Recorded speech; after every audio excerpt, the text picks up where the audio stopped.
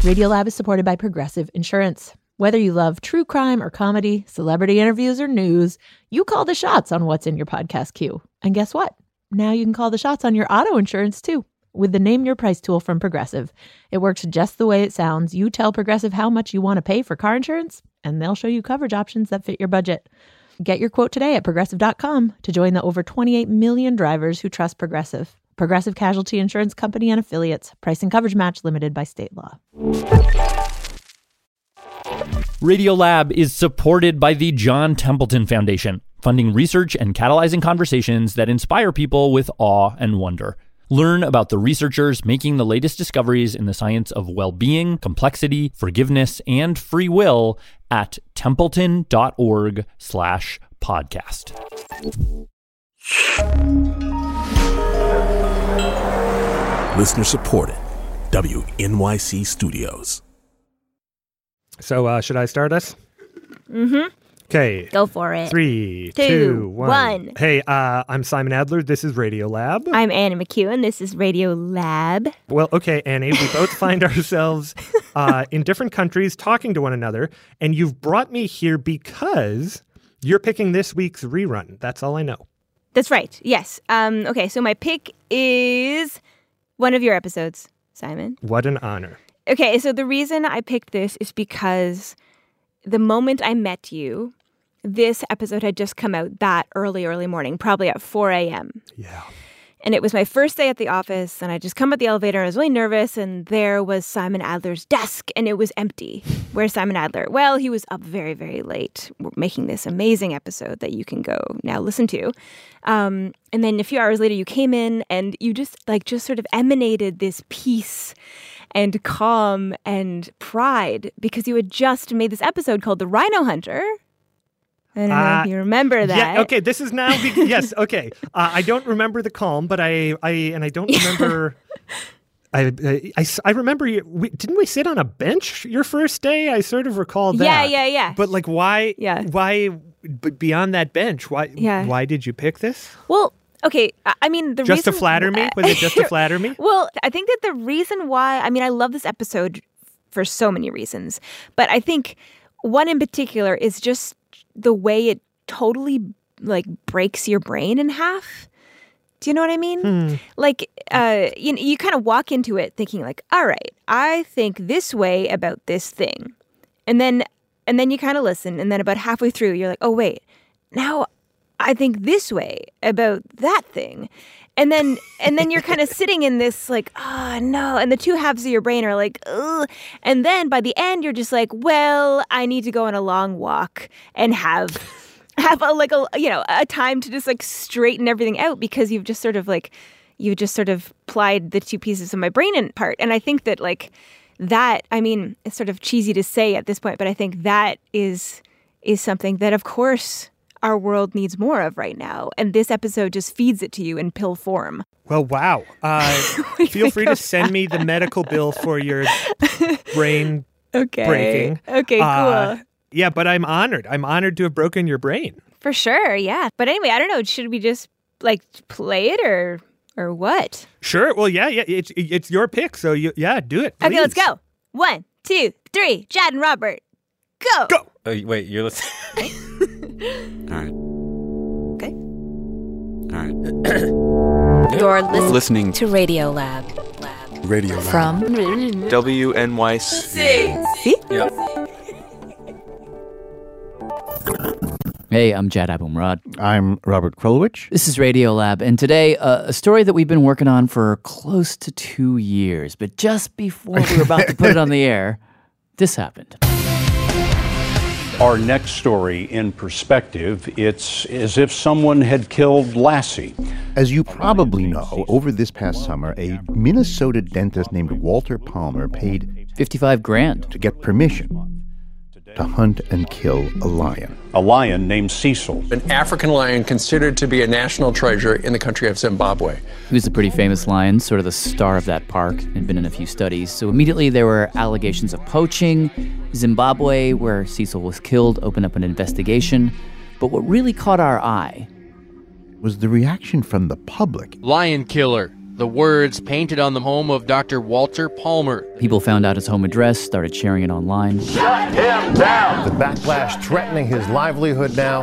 Protesters gathered outside his office, posting signs on the locked doors branding him a coward and a killer. He was forced to temporarily close his business. Vilified across the internet. There were attacks all over social media and YouTube, and warning, this next minute contains some pretty strong language.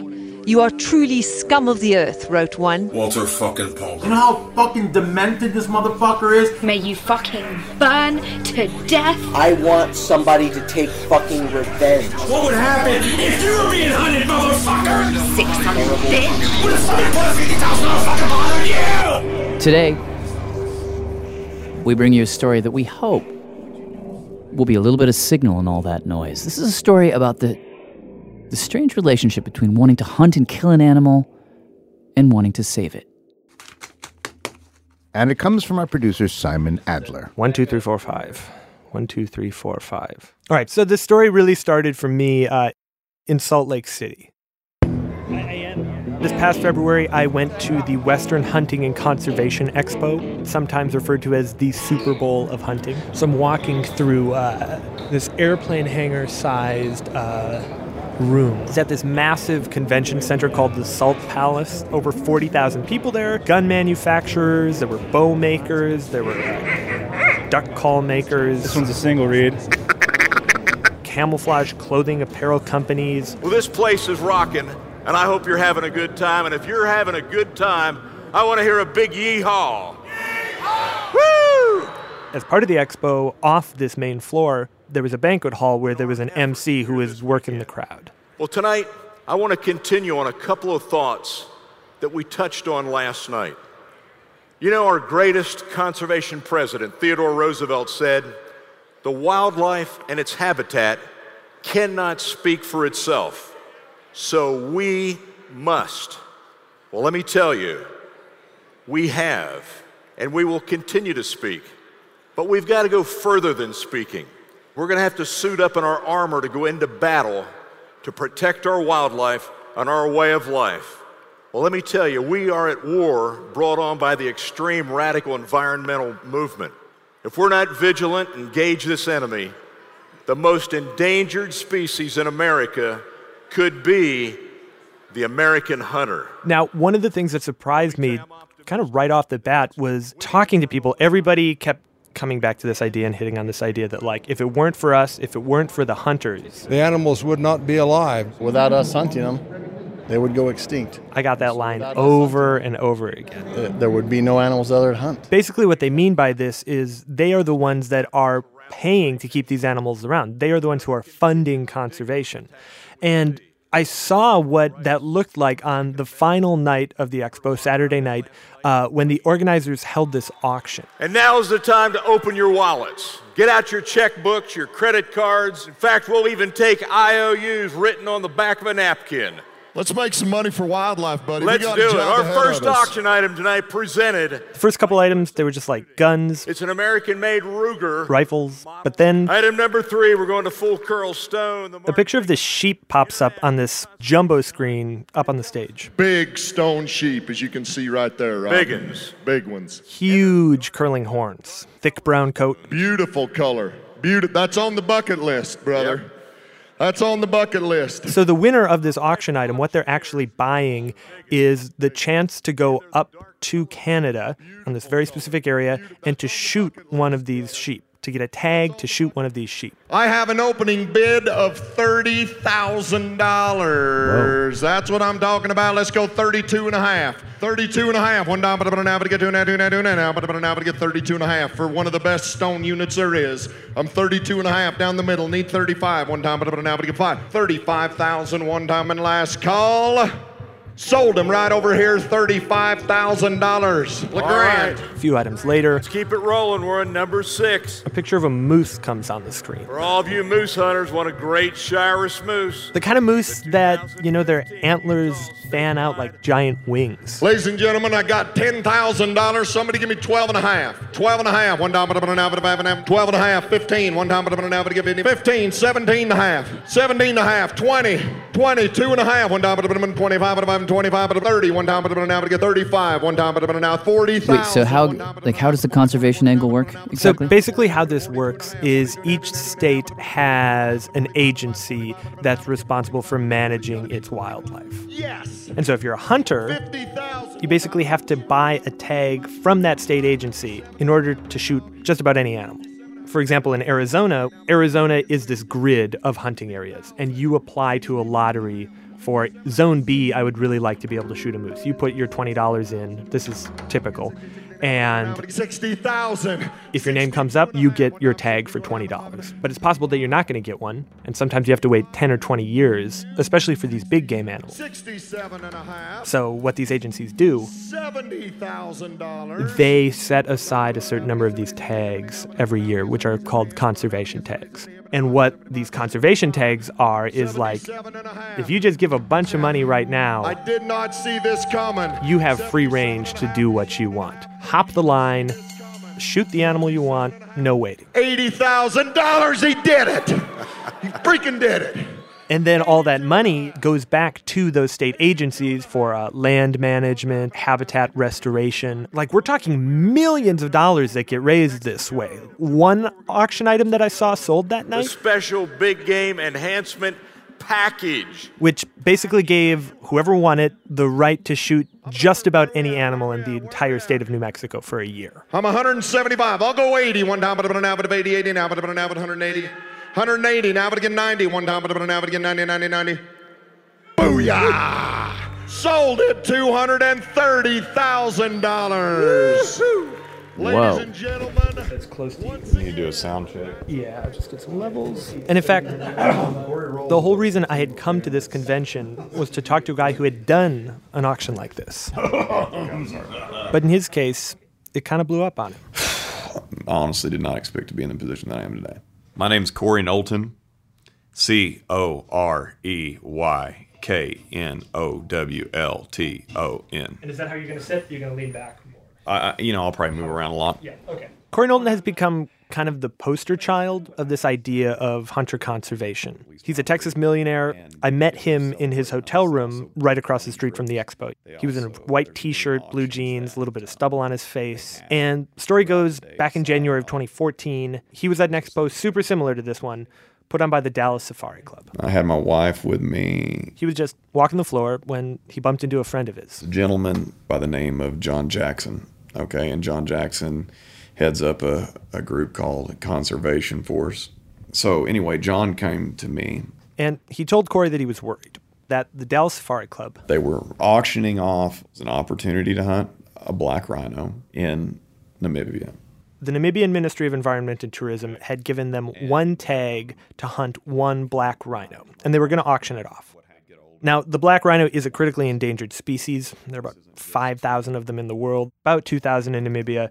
And what the Namibian government does is they auction off the older males. What happens is the black rhino gets older, it sees other rhinos, it wants to attack them oftentimes and kill them. So the government will offer up those problem rhinos for trophy hunting and then use the money to protect the others from poachers. Is poaching of the black rhinos a real issue? Huge issue. Rhino horn right now, it goes, what's the number? $60,000 a pound. Oh my God. Yeah, it's worth like 3 times as much as gold per ounce. Damn. In any case, Corey says the reason that John was so worried. John said, Corey, there's been a giant push of people coming out against this. It's literally a license to kill. People don't want it to happen. A permit to hunt down and kill one of the world's most endangered animals. He said, I'm really worried that we're not going to have someone to bid this minimum bid. His friend was worried that there were going to be these Namibian ministers there, and they just didn't want to be embarrassed. So John asked me, he said, would you at least bid the minimum bid? Just to sort of like get the auction rolling. And as a friend of somebody that I've been friends with for over a decade, I said, yes, I would do that. So, night of the auction. They started this auction just like any other auction. Eventually, Corey makes his bid. $350,000. Thinking that would just goad the other bidders. That's right. I was like, you know what? I'm going to do what I told you. I'm going to follow through with my commitment. It's when all of a sudden... Going once, going twice. Boom, it happens. You know, I'm just me. I'm just Corey Knowlton. I'm just a guy. I take people hunting. But immediately I've got people surrounding me. You know, a giant line of people congratulating me. He's like, I didn't expect to be the guy who'd get it, but okay. But next 48 hours... We now know who paid $350,000 for a hunting permit to kill an endangered black rhino in Namibia. A barrage of threats started coming. He's being bombarded with death threats. Among the thousands of postings, I hope the rhino rips you in half. Do your children know what a monster their father is? I hope you get what you deserve, a short and painful existence. Corey says people threatened to murder his parents, to rape his wife to death. I'm coming to your house. I'm going to burn it down. I'm going to put your kids in a wood chipper, and I'm going to do it in front of you.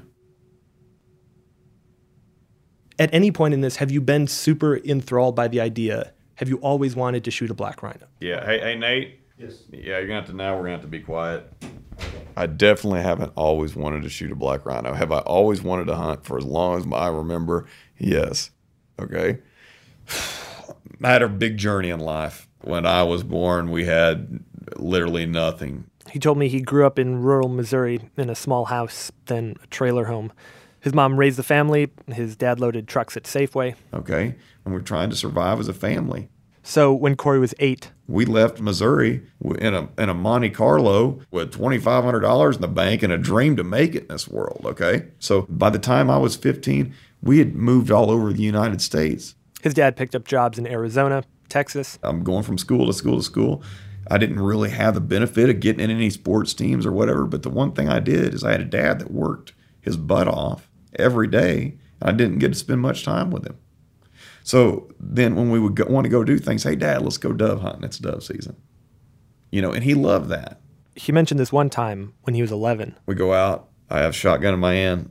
2 doves fly up, and I shoot, and both of them died. One shot fell right there, okay? I went over there, got the doves, went through cleaning them, okay, and preparing to cook them. And just being in that moment and not worrying about other problems that we all go through in life, and just having a nice quiet time with my dad. I looked at it as a privilege to go hunting. I didn't look at it like, hey, it's my right to go out and take some animal's life. I look at it like, this is an awesome opportunity I get to go spend with my dad outside.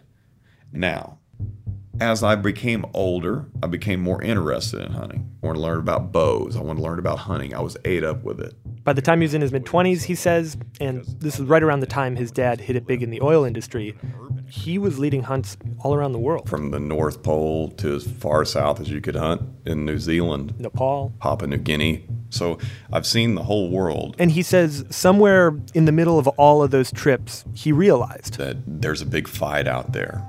This large biomass of humanity is taking over the world, and wildlife doesn't exist by accident anymore. And so he started thinking about not just hunting these animals, but preserving them and keeping them here. All of which is to say, when he won that auction without meaning to and started getting all those death threats, he didn't turn back. What on earth is keeping you so steadfast in going ahead and doing this? I think I would have thought, I shouldn't have done this. I was willing to do this, and it may have not been what I planned on, but I was willing to do this based on a commitment I made to a friend.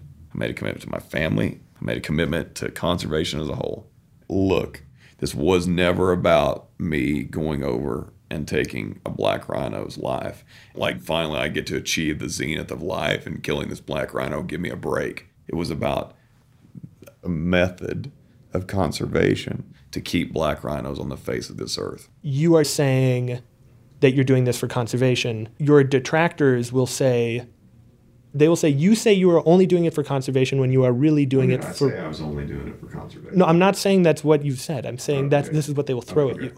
You are saying you're only doing it for conservation. Well, all you are actually getting out of it is some sort of satisfaction. And can you talk for a minute about... Talk for more than a minute about it. Okay, all right, sure. I enjoy the act of hunting. Can I tell you why?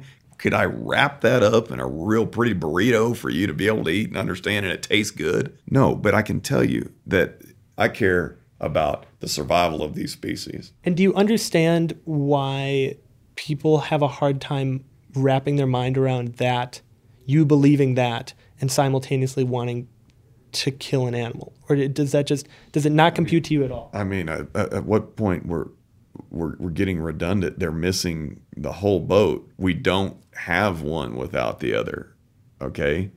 If we want wildlife to be around for future generations, we have to understand that wildlife has to have a value. If it doesn't have a value, especially in the continent of Africa, it's going to be gone.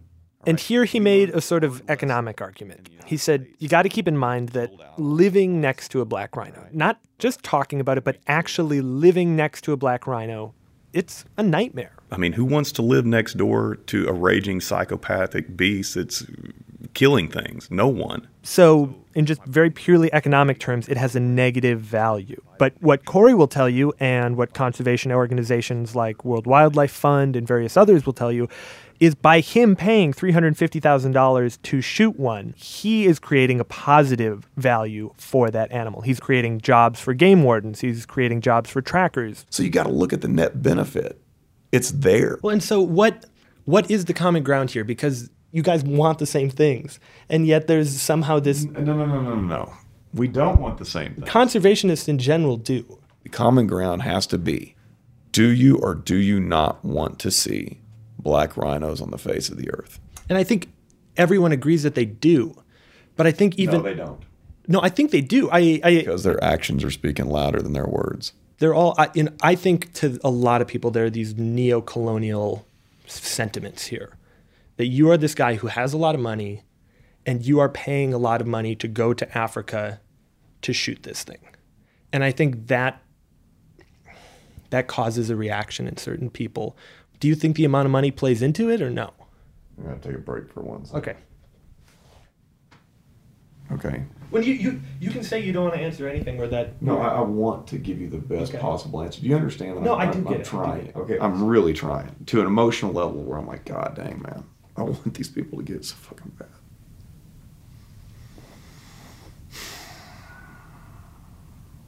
I just don't know if I'm going to be able to.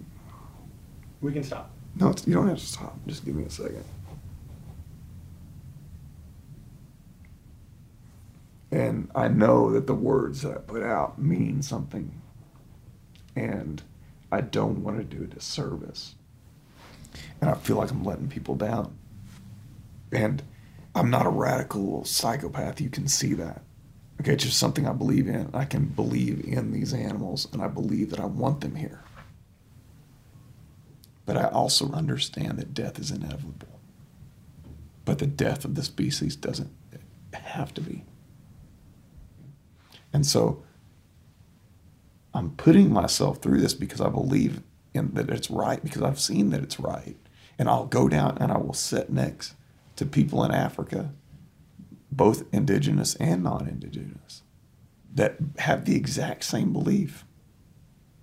And they want these animals. They love them. They want their kids to see it. They know that one night when the stars are above and they're sitting there with their family and a lion roars in a distance, they feel that. They feel what it means to be afraid of it. They feel what it means to respect it. They feel what it means to love it. And they want that to continue. And I want that to continue. And in a realistic view, a realist view, I believe I have a grasp on what it takes for that to continue.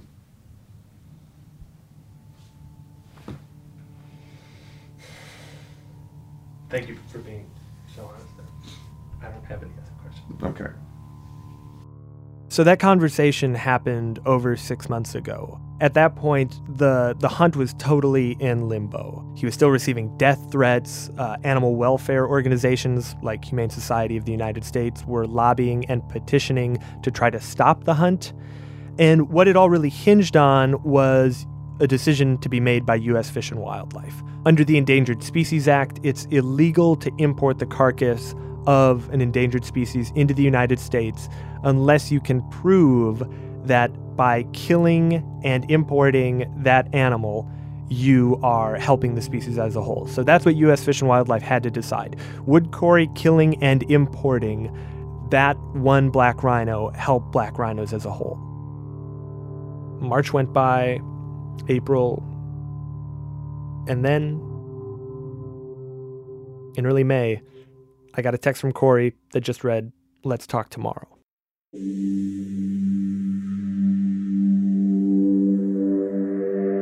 Coming up.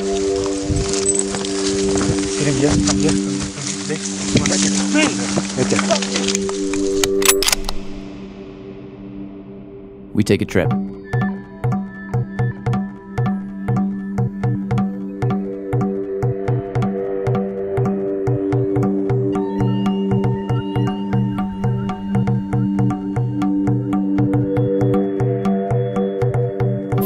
My name is Courtney and I'm calling from Johannesburg, South Africa. Radiolab is supported in part by the Alfred P. Sloan Foundation, enhancing public understanding of science and technology in the modern world.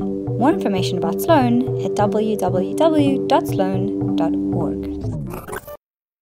Science reporting on Radiolab is supported in part by Science Sandbox, a Simons Foundation initiative dedicated to engaging everyone with the process of science. Radiolab is supported by Cozy Earth.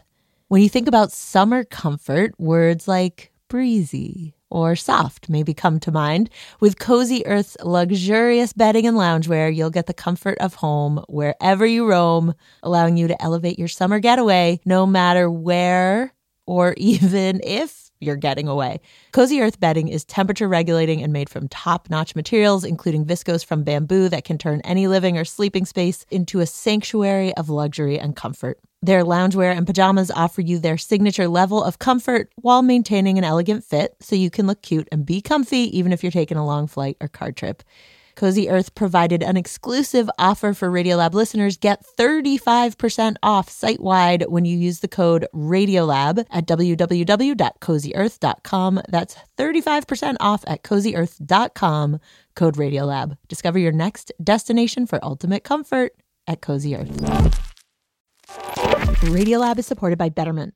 Let's talk about hustle culture. You know, the whole rise and grind, go big or go home thing. It's a lifestyle that may not be for you, but one that your money can handle thanks to Betterment. Betterment is the automated investing and savings app that makes your money hustle. How? Their automated technology optimizes your investments again and again. With Betterment, your money is taking ice baths at 5 a.m. while you get your well-deserved rest. Your money downs protein smoothies and automatically reinvests your dividends, all before you head out the door. Your money is a workaholic, but you don't have to be because you've got Betterment, the automated investing and savings app that makes your money hustle. Visit Betterment.com to get started. Investing involves risk. Performance is not guaranteed. Carnegie Hall has welcomed a dizzying array of performers. To have Andy Kaufman, Frank Zappa, and Birgit Nielsen and Horowitz on the same stage, it becomes this kaleidoscope of our history. I'm Jessica Vosk. Join me for the new podcast, If This Hall Could Talk. It's all about our unique cultural history, as witnessed by one of New York's most beloved institutions, Carnegie Hall. Listen now, wherever you get podcasts. Leisure, bye-bye.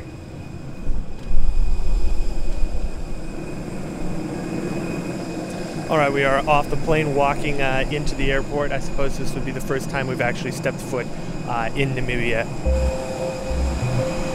The destination. I'm Jad Abumrad. I'm Robert Krulwich. Back to our reporter, Simon Adler. Okay, so days after getting that text message, how you doing? I land in Namibia, meet back up with Corey. Today we're in Windhoek, Namibia. It's the 13th of May, 2015.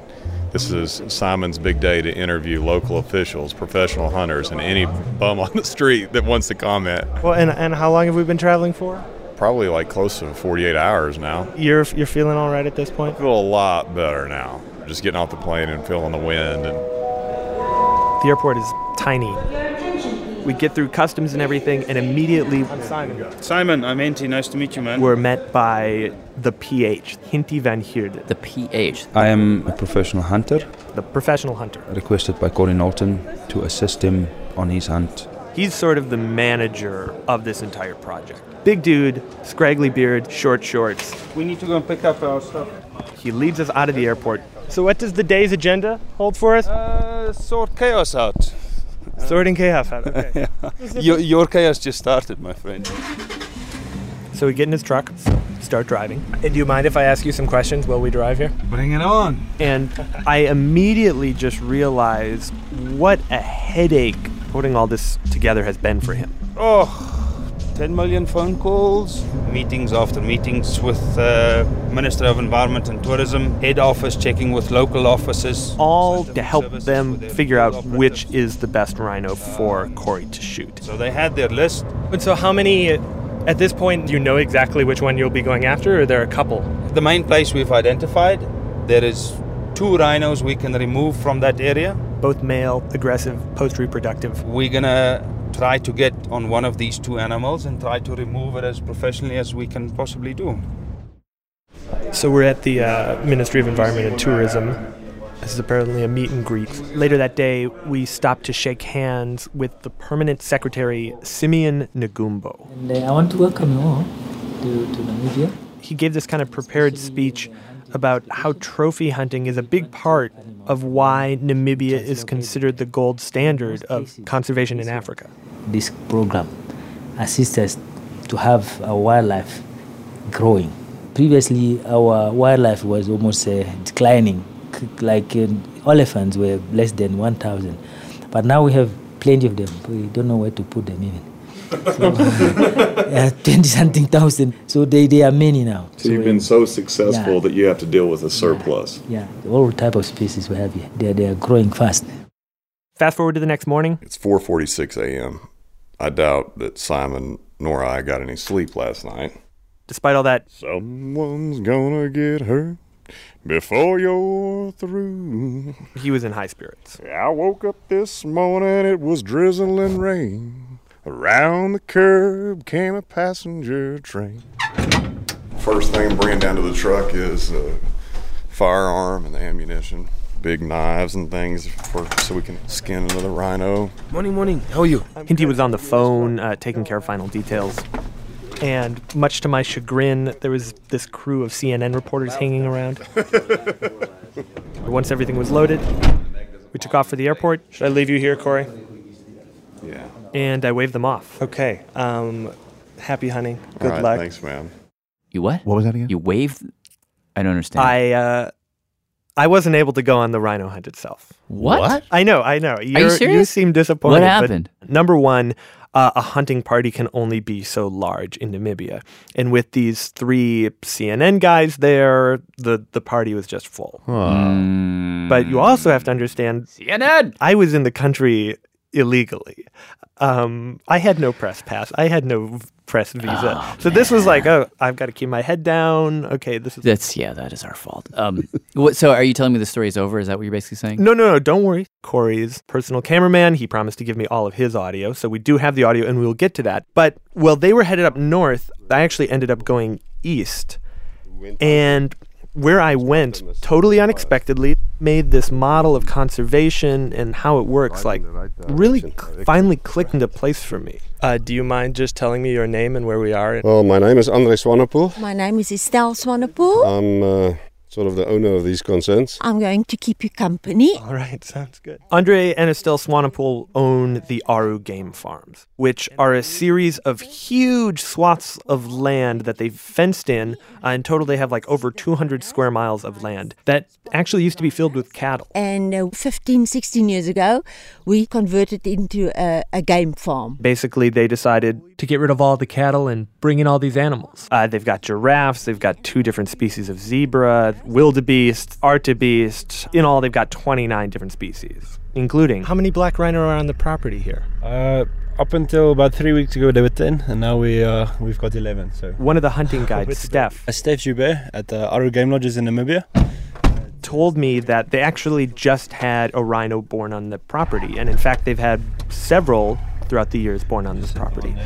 And he took me out to find one. We're going to look for signs and keep our eyes peeled. So what should I be looking for if I'm going to be of any help here? Yeah, in the distance, it'll just look like a big grey rock. You really got to have a keen eye. We were driving through this really tall, thick grass that kind of enveloped the car. It was almost like we were driving through a cloud. So this is the Kalahari sour grass. It's real thick. It's almost like the mice can run on top of it. Yeah.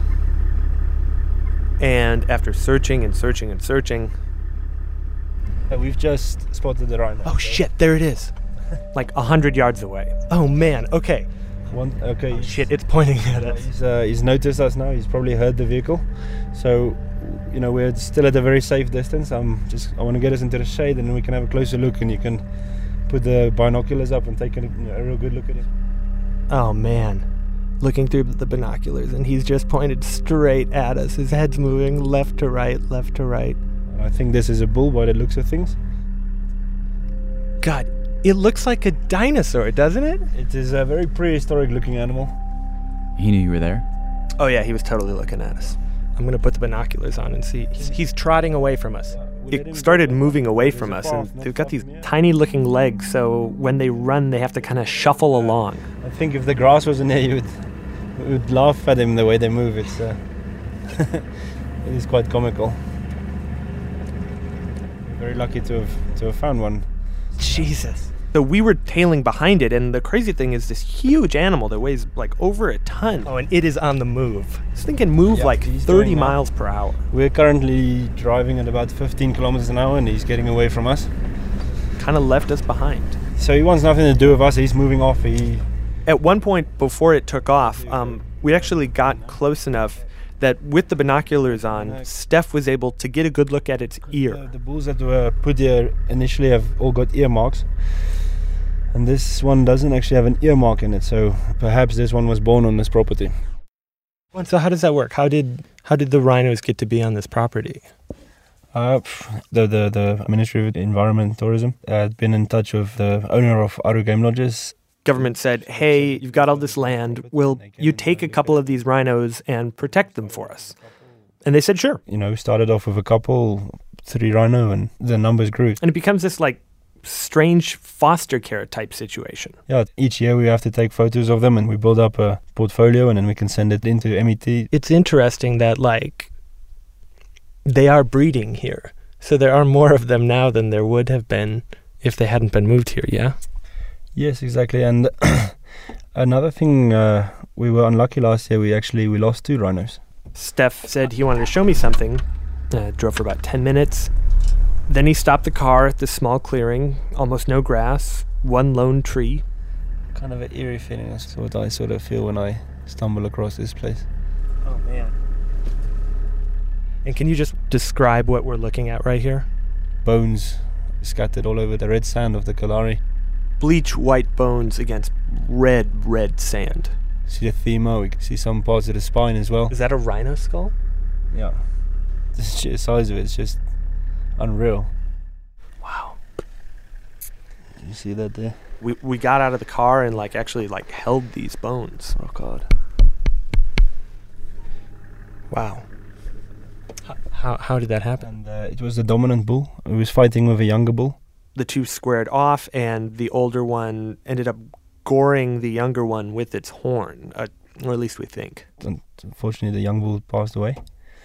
So it killed it. Yeah. Then this older bull that had just killed the younger one, Steph told me it then went up to this female. Wanted to reproduce, and the young female wasn't ready. She wasn't mature enough yet.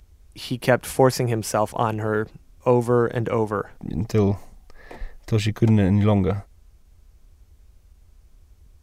I guess it would happen in nature as well. It's just unfortunate that it had to be, yeah. So yeah, they would have been even more, but nature took its course. We didn't get involved, and that's how it is. Steph explained to me that it was these type of black rhinos, these older, aggressive bulls that get auctioned up for guys like Corey to come over and shoot. And then all the money that's been paid for it is going back into anti-poaching units, is going back into conserving rhinos. And it's nice to see such a large sum of money coming in for a good cause. So he believes in this program. But personally, I'd never be able to shoot a black rhino. I don't know. Well, and why? What about you personally wouldn't shoot a rhino? For me, I don't know. I can't really explain why. No, I don't know. It's difficult to say. But no, I just doesn't tickle me. Han kanske vill sitta fram. Nej, han kan sitta bakom oss. Over the next couple days at the lodge, as I was hanging out with kind of these tourists from all over the world who had come here to be wined and dined and then go out and shoot stuff in the morning and afternoon, Steph's ambivalence started to make a deep sort of sense to me. For instance, I spent a lot of time with this guy. Yeah. Stefan Lindström. I'm from Sweden. Middle-aged, there with his family on vacation. We decided 6 years ago that we will go to Africa. So I'm very happy to be here today. This is 6 years in the making for you. Yeah, you can say so. He works in Volvo's corporate office, and he's a big trophy hunter. Maybe I should show you some pictures from my home. Do you have lots on the wall already? It's 30. At home it's 30. And out at the camp we have at least 50 more. I got to follow him on a few hunts, him and his guide. My name is Benjamin Schrijver. Schrijver is my surname. One of the hunts, we spent about 2.5 hours searching for different animals, stalking different animals, and then in the distance, we saw a very nice waterbuck bull there. We finally found a waterbuck. Which is what? It's kind of like a reindeer, but it has these two big long horns that kind of shoot backwards, almost like spears. Big animal. Yeah, big animal. But I just do not know how old he is, so we're just going closer and to see. We hop down from the car and just start kind of slowly moving towards it through the grass. This type of animal is the top for me this weekend, this holiday. Stefan told me he had a list of animals he was hoping to shoot, and this was at the top of it. This one, I think it's such a beautiful big animal. That's why. The Game Lodge charges $2,800 to shoot one. Okay, the waterbuck is yes, this side, straight. Okay. Okay, let's go and see. Okay.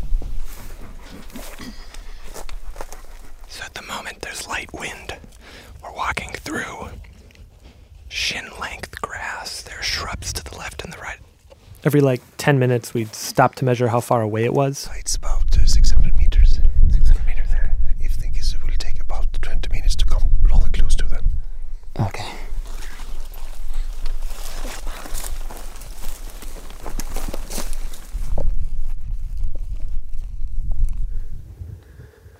Just wait. Eventually, we got just a couple 100 feet away from it. The animal's off in the distance. It's just kind of pacing. Ben pulls out this tripod, sets it up, and Stefan gets into position. He's standing behind. He's standing. No. Stop. Please stop.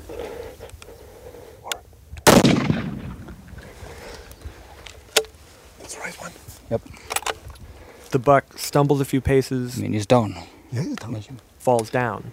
But then it gets right back up and stumbles forward. Put another bullet in? in? I haven't. I have one in. This one in? Yeah, that's secured. The first shot didn't kill it. I was needing to shoot rather high because it was a lot of grass. At this point, Ben seems tense. He doesn't like that, I think. I don't care. Because, he knows that the animal is suffering.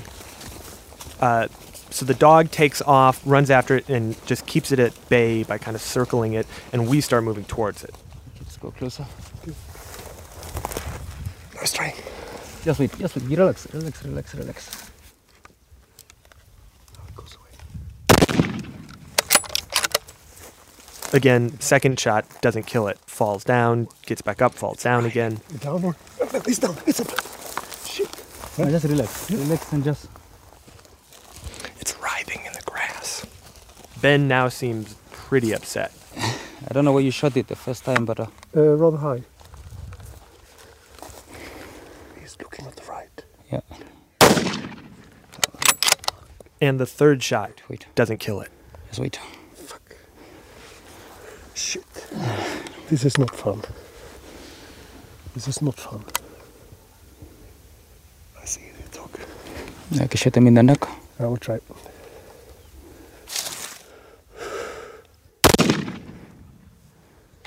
Okay. Finally, fourth shot, it goes limp. Damn. What's so many shots? It's lying on the ground. Its leg is still kicking a little bit, but it's done. Oh, it's so nice. Yeah, that's what it is. I am so happy. I'm so happy. I mean, this was the top of the list for me this weekend. So this hunt is perfect. It's very nice feelings.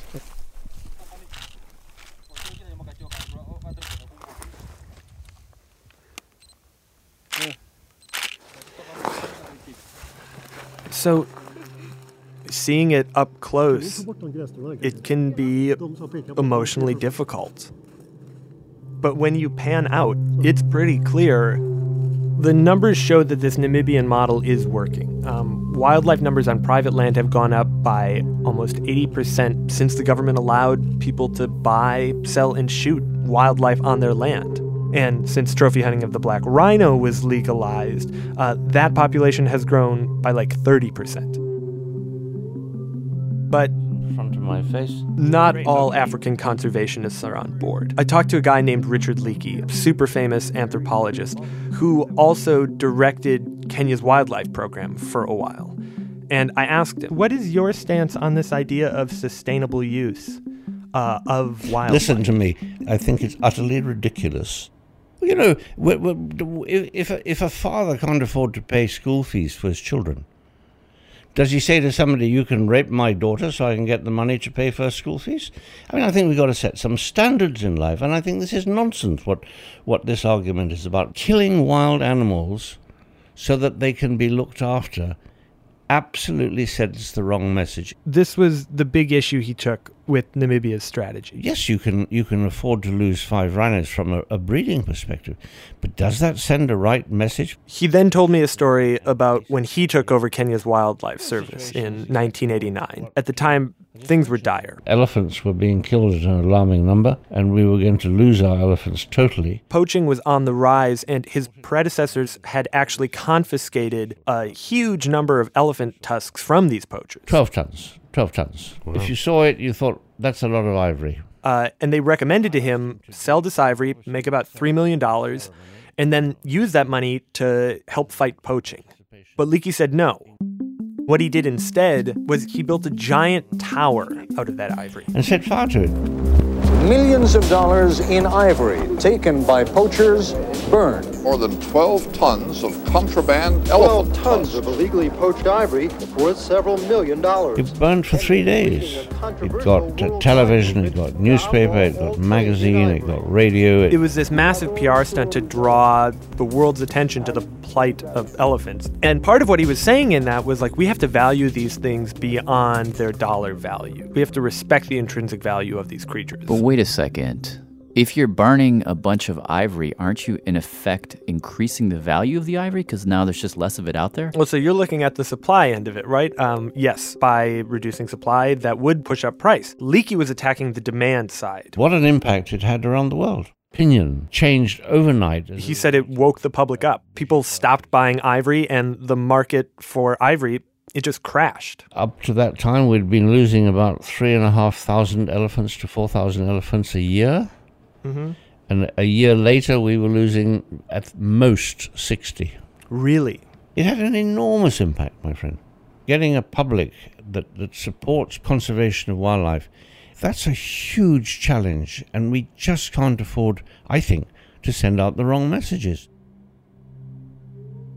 But the problem with that is finding the right message is getting harder and harder. I called various conservation organizations, and one guy who I talked to told me that their average age of donor is getting older. More and more people are just living in cities. Less people are having positive experiences in the natural world at a young age. And so he said that they're going to have to continue focusing on people, focusing on us. This message of what does wildlife give us? What does it do for people? This is our 3rd day up in the area. Still no luck, and we're just going to keep at it. Back in Namibia, after 3 days of bushwhacking through this dense vegetation up in the north of the country, Corey and his crew finally got on the tracks of the right rhino. The local guy says, we found a rhino that had killed another rhino that had killed another rhino. So we're going to follow this one, make 100% sure that it's the right one, and then we'll try to take it if we can. So for the next couple hours, they track the animal looking for basically footprints, anywhere that had marked its territory. So we've been tracking this thing for probably a couple hours now. And we've bumped it at least twice. We had walked at this point just about 12 miles. It was very hot. You can see how thick it is right here. Pretty dense. The grass was so thick that they really couldn't see more than about 30 feet in front of them. And eventually they find... You can see this is the rhinos.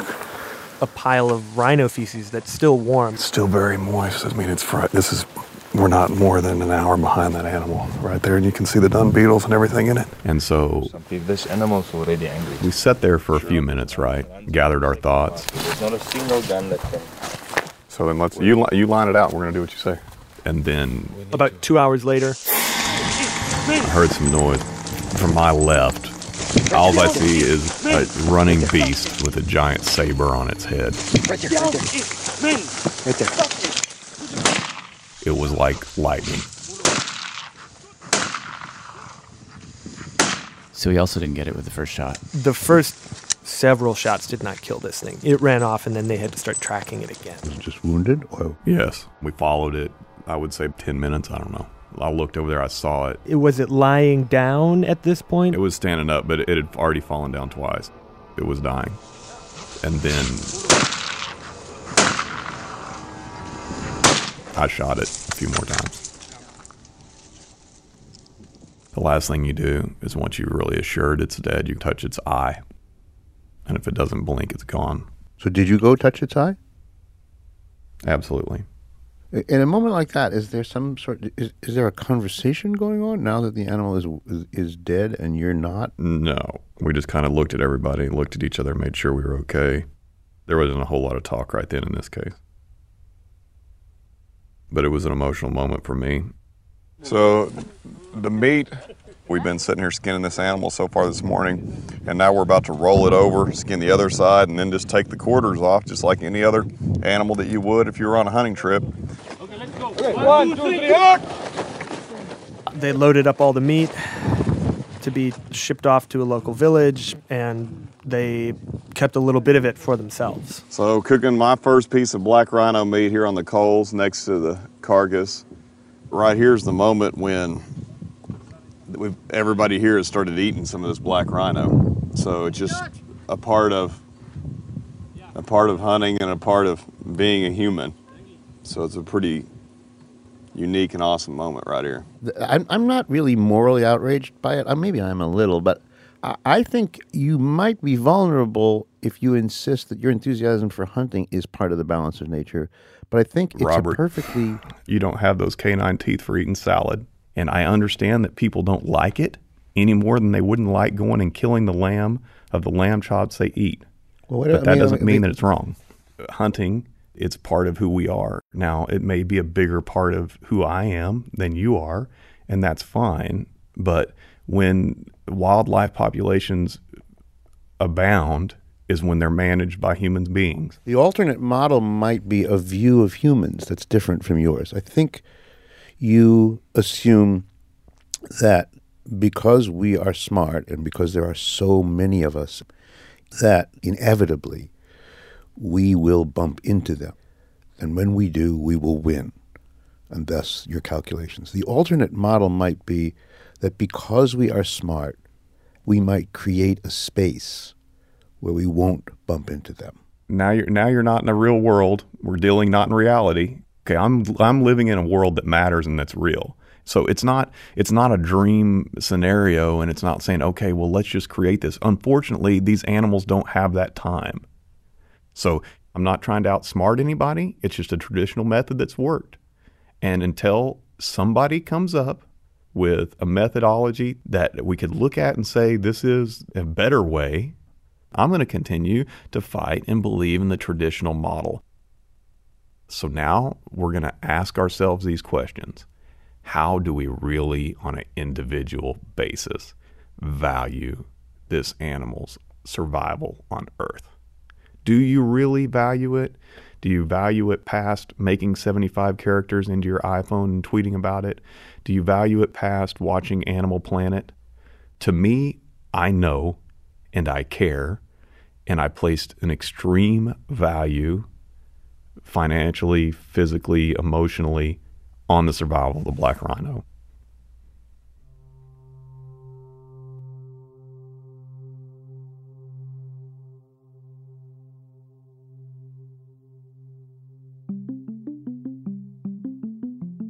Reporter and producer Simon Adler.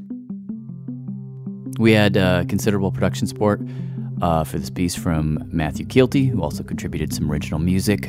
Special thanks to Chris Weaver, Ian Wallace, Mark Barrow, Ryan Tarbett, the Lindstrom family, and everyone at the Aru Game Lodge in Namibia. Hi, my name is Mish Rogers. I'm calling from Kansas City, Missouri. Radiolab is produced by Jad Abumrad. Our staff includes Brenna Farrell, Ellen Horn, David Gable, Dylan Keefe, Matt Keelty, Andy Mills, Latif Nasser, Kelsey Paget, Ariane Wack, Molly Webster, Soren Wheeler, and Jamie York, with help from Molly McBride Jacobson, Alexandra Lee Young, and Simon Adler. Our fact checkers are Eva Dasher and Michelle Harris. Radiolab is supported by the John Templeton Foundation, funding research and catalyzing conversations that inspire people with awe and wonder. Learn about the researchers making the latest discoveries in the science of well-being, complexity, forgiveness, and free will at templeton.org/podcast.